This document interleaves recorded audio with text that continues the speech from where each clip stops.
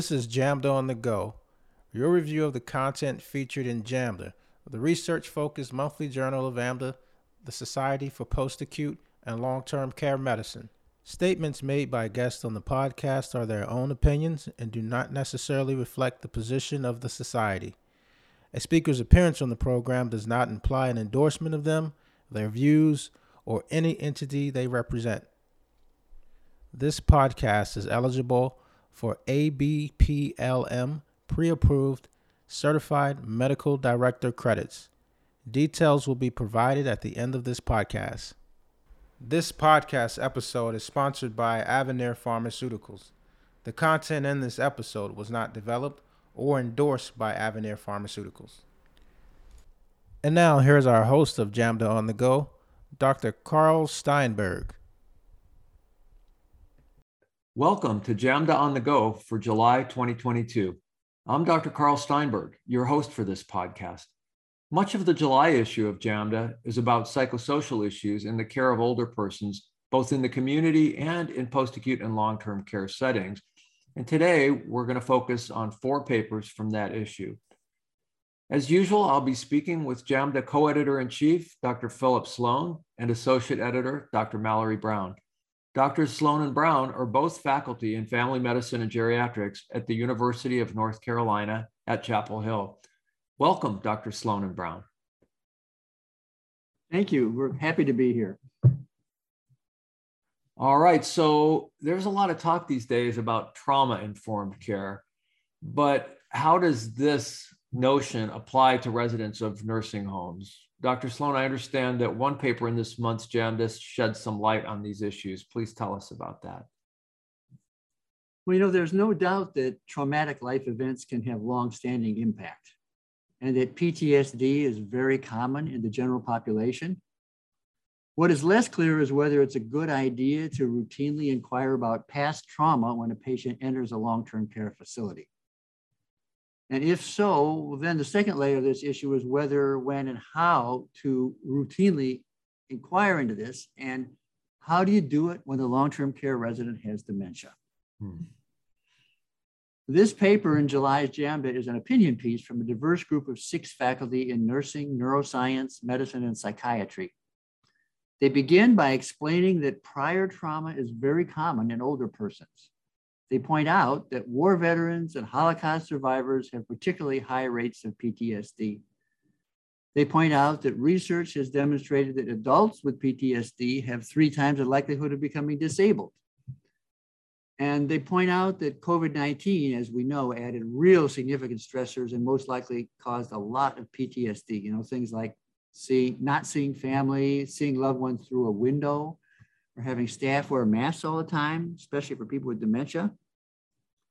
So given this background, they point out that several CMS survey F-tags can be applied if a facility does not have a robust approach to behavioral health and PTSD.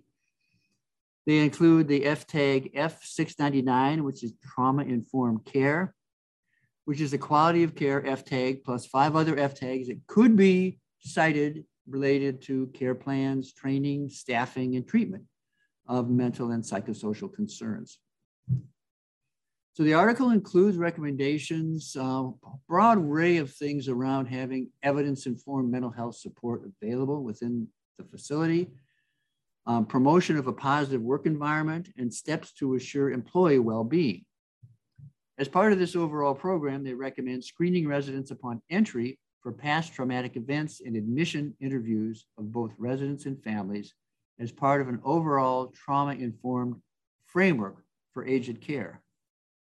Now, this opinion piece was presented as an editorial. It certainly offers food for thought. My own feeling is that they may be going a bit far in looking to the past rather than the present and explaining behavioral expressions in dementia and in the population in general, and that they go a little far in extrapolating research on younger adults to nursing home residents, as this is a relatively new area with little research. On the other hand, there's no question that the idea of linking behavior and mood to real events, both past and present, is critical to good care, and that mental health services could really be improved in long-term care. Yeah, amen to that. Now, I know we could talk about this for a long time and have other topics to cover, but I'd be interested in your thoughts, Carl, Mallory, about this topic. Sure. Well, I do have a couple of thoughts. And one is that when the 2016 revision of the federal nursing home regulations under Title 42 were released, we public policy folks at AMDA were a little surprised at the degree of kind of emphasis on trauma-informed care. But we did agree that many of our nursing home residents and staff, for that matter, do have significant trauma histories. And since the last time they revised the DSM-5, the criteria for PTSD have been significantly relaxed. So that means a lot more people sort of have a legitimate PTSD diagnosis. And I do believe that our sort of medical industrial complex, especially hospitals and ICUs, but certainly nursing homes too, are a setup for significant trauma for a lot of our patients. So to the extent we can be respectful of that and avoid triggering, like waking up people for vitals at 2 a.m. or having alarms going off all the time or constantly checking finger stick blood sugars, I think it's a great goal for us to always keep in mind, to be intentional about what we order as clinicians and what we are actually putting our patients, our nursing home residents through. Mallory, anything else? No, I think the two of you covered it quite well. Trauma certainly impacts the way that people feel and impact their health in general. And so I think this editorial is a really thoughtful piece to help us all to be more considerate of how we screen and as people come in, just ensuring that we get to know them and what it is that's the basis for their own mental and physical health. Yeah, and treat them accordingly and avoid doing things that make them feel bad, right? That's just person-centered care. So great, thank you. So next we're going to turn to a topic that affects all of us, sleep, and whether there is a scientific basis for recommending more or less of it, or whether there's a sweet spot as far as optimal sleep. So Dr. Brown, I understand a paper in this month's JAMDA relates the amount of nighttime sleep with long-term health outcomes in a cohort of older persons in Japan. What does it tell us? Yeah, I'm not sure how much the two of you have thought about sleep recently, but being the mother of two young children, I have absolutely obsessed over it in the past few years. I myself need 7 hours consistently to really function at my best, and I am clearly aware of that after not getting that for a span of about 3 of the last 5 years. So I was really eager to read this article to understand more about sleep duration and life expectancy and health in general.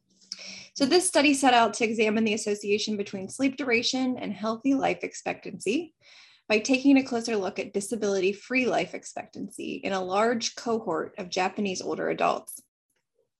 Using data from the Osaki cohort 2006 study and excluding individuals based on consent given, disability before follow-up, and those who actually had passed away, the authors analyzed nearly 15,000 participants. These individuals were categorized into 6 hours, 7 hours, 8 hours, or 9-hour sleepers. For the next 13 years, incident functional disability and death were followed. The estimated disability-free life expectancies were 20.5 years for those sleeping 6 hours, 21.0 hours for those sleeping 7 hours, 20.1 years for those sleeping 8 hours, and 19.2 years for those sleeping 9 hours in males, and were 23.6 hours for 6 hours of sleep, 24.1 years for 7 hours of sleep, 23.2 years for 8 hours of sleep, and 22.1 years for 9 hours of sleep in women. So all of those numbers, basically, people sleeping 7 hours had the longest disability-free life expectancy, whereas those sleeping 9 hours or longer had shorter life expectancies. Regarding duration with disability, barely any difference was actually noted in the observed males. However, in females, duration with disability was about half a year longer in those sleeping 9 hours or more than in the other 3 subgroups. I'm impressed with the large sample size of this study, as well as the relatively long duration of follow-up and the high rate of contact with the individuals that were participating. The authors acknowledge that the sleep duration was self-reported, and so that could be a limiting factor to the study. But in the end, the author's conclusion is that maintaining the optimal sleep duration, which here is 7 hours, that's what they've shown, may have notable benefits on extending healthy life expectancy in older adults. So I'll be sure to mention this to the next person who tries to keep me up past my bedtime of 9:30. I don't know about you all. Well, gosh, 9:30, but you must get up mighty early. That's all I can do. say. So I guess I shouldn't plan on living to a ripe old age because I'm one of those 9-hour people, and with no immediate plans to change my sleeping habits. I hope getting calls in the middle of the night sort of gets me a little bit of credit on the life expectancy, but seriously, I've seen other studies that suggest there's sort of a U-shaped curve as far as optimal sleep duration. And one interesting question that comes to mind is whether modifying this behavior would actually change your life expectancy, or, is it really cause and effect? Phil, any comments on that? Well, like Mallory, I've thought about it a lot, in part because I'm not the world's greatest sleeper, and especially if I have had too much coffee or had a little bit too much wine in the evening, and then I wake up at 3 o'clock in the morning. I don't know whether to do some work or try to go back to sleep. We think about it a lot. I've seen a lot of other literature, and I do agree there's a U-shaped curve, and kind of where the bottom of the curve is, it's somewhere between 6.5 hours and 8 hours, I think, but everybody's different. And I do know people like you, Carl, who they're not going to function well if they don't get enough sleep. And, even if it's 9 hours, or there are a few people who think 10 hours is what they need. And they're healthy and they're young, and I think they're going to do fine. We all put our own personal spin on this stuff, Yep, that we do. All right, well, so now we're going to change gears and talk about guardianship and decision-making in older persons with cognitive impairment, something that most of us as clinicians deal with all the time. So, Dr. Sloan, can you please tell us a little bit about this paper? I like this paper a lot, and it's an interesting read, but it's quite extensive. And so I'll only hit what to me are a couple of the key points. It's about challenges that can arise as we try to arrive at the best possible decision regarding such things as whether or not to initiate treatment in persons who have cognitive impairment. The first thing the authors point out is that over the past decades, guardianship and decision-making has shifted from what we used to call the best interests model to the supported decision-making model, which, as we know, is really about doing our best to figure out what the individual would really want and not what we, the family, or society in general might consider the best way to proceed. They go on to point out that taking risks and making mistakes are rights that are recognized by the United Nations Convention on the Rights of Persons with Disabilities.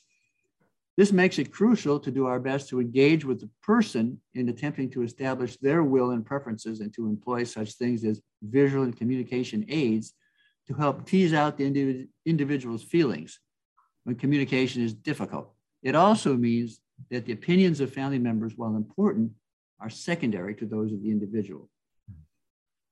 They also point out that participants in this process have to be very careful to not make assumptions about how the patient would interpret risk based on their demography, gender, and other characteristics. And I like the interesting, we could talk a long time about what it means to think about risk in relation to a procedure, because there's always risks in both directions. But when we think about that, we have to recall that we have to try to avoid thinking that older persons may want less risk, or that women may want to have a lower risk tolerance, or that persons with one cultural background may have a particular point of view.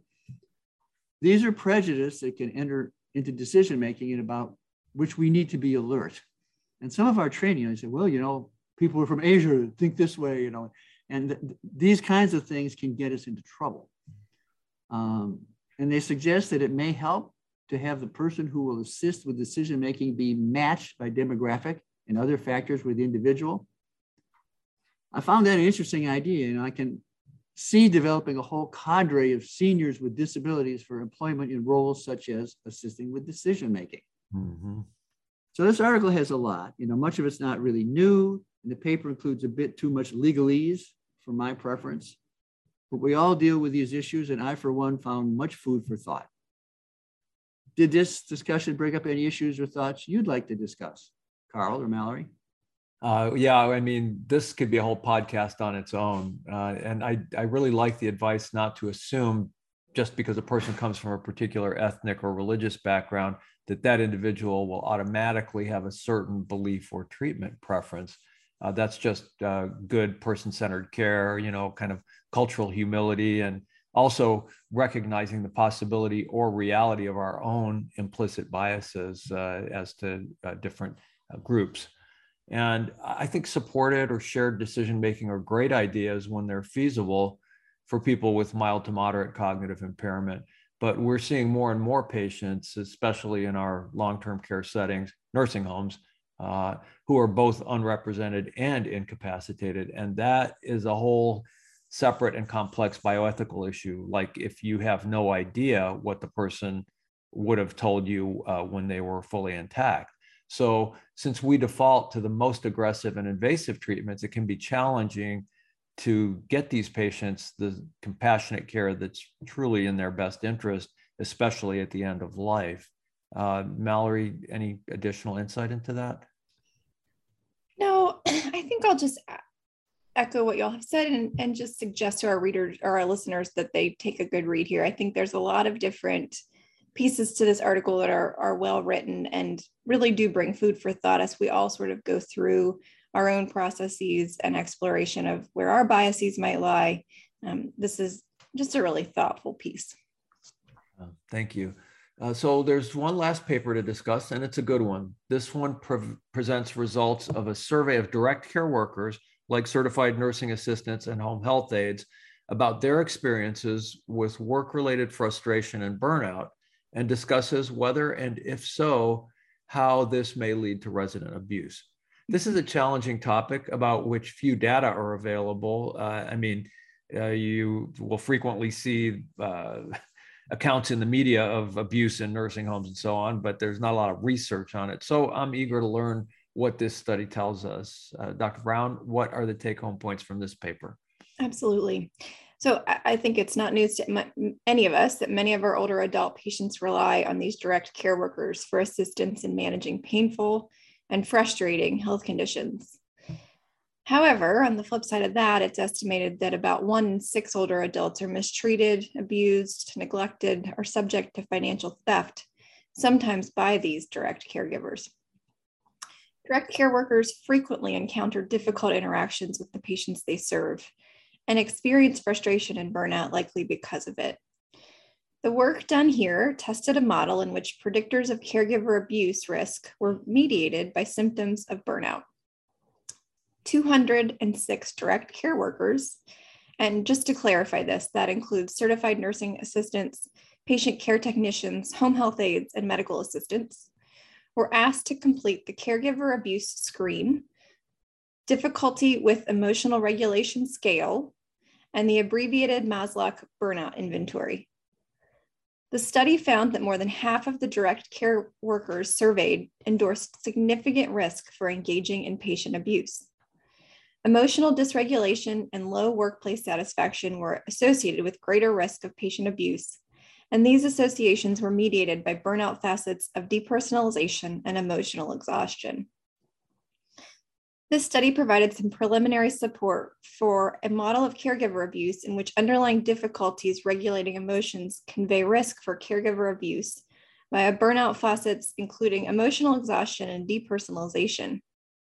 Enhancing basic emotion regulation skills and reducing burnout in direct care staff may reduce the risk of abuse for older adults, thus providing training necessary to help direct care workers manage their own emotions in order to better recognize, understand, and respond effectively to the needs of older adults may reduce staff burnout and consequently lower the risk of abuse for older adults. Yeah, and Phil, I suspect you'll have some comments on this, but I just, it's a little shocking to think that such a high percentage of our direct care staff, whom I think most of us as clinicians admire to an unbelievable degree. They have such an important job and just I'm in awe of the work our CNAs do in the nursing homes, but that so many of them are at risk for possibly abusive behavior. And I wonder if, doing these types of screens might help place people who we feel might be at higher risk for abuse with patients who are not cognitively impaired, because obviously the really vulnerable ones are the ones who cannot describe what somebody did to them. But that kind of popped into my mind. Phil, what are your thoughts? It's interesting. First of all, I believe the message. I don't necessarily believe the statistics, because it's almost impossible to go into a nursing facility and say, we want to talk to all your staff about abuse and abuse potential. So there's little research. And what they did in this study is they basically got on social media and they put out a huge net to try to get volunteers to come in and answer the questionnaire. Do it online, and they paid them $25. So this is not a representative sample. It's volunteers from a kind of broad net. On the other hand, we all know that we're not at our best when we have inadequate sleep, as we already discussed, pressure at work or problems at home, and when the work is really stressful, you can understand, we've been there, and a humane work situation is really what you want. Plus attention to mental health issues and some of the things we've been talking about, and that this issue talks about in some of the other articles. We work with tough situations in long-term care. That's for sure. Well, thanks for all that excellent discussion. That is going to wrap it up for this month's JAMDA on the Go podcast. Under the leadership of co-editors-in-chief, Drs. Philip Sloan and Cheryl Zimmerman, and with the support of editors like Dr. Mallory Brown, JAMDA, the Journal of Post-Acute and Long-Term Care Medicine, continues to be an impactful resource in post-acute and long-term care geriatrics and beyond. And by the way, Dr. Sloan, I recently saw some impact factor statistics. Would you like to share that accomplishment with our listeners for a moment? Well, we try to do the best we can to provide a journal that merges science with clinical relevance. And we were gratified that impact factor is just a number that talks about how frequently articles are cited. And our impact factor was among the highest in of the aging-related journals. And it was quite a jump from previous years. And so we're just happy to see that JAMDA is getting some recognition. Yeah, I've been on the editorial board for many years, and it's never been anywhere near as high. I think was 8 or something like that. 7.8, yes. Yeah. And who would ever have thought that Dr. Morley's fantastic work, your predecessor, would be exceeded. And I'm just super proud of the work that you've done. So thank you for that. Thank you. All right, Dr. Sloan and Brown, thank you for spending your time with JAMDA on the Go. We'll see you next month. And references for this podcast can be found at www.jamda.com. That's JAMDA. Until next time, I'm Dr. Carl Steinberg for JAMDA on the Go.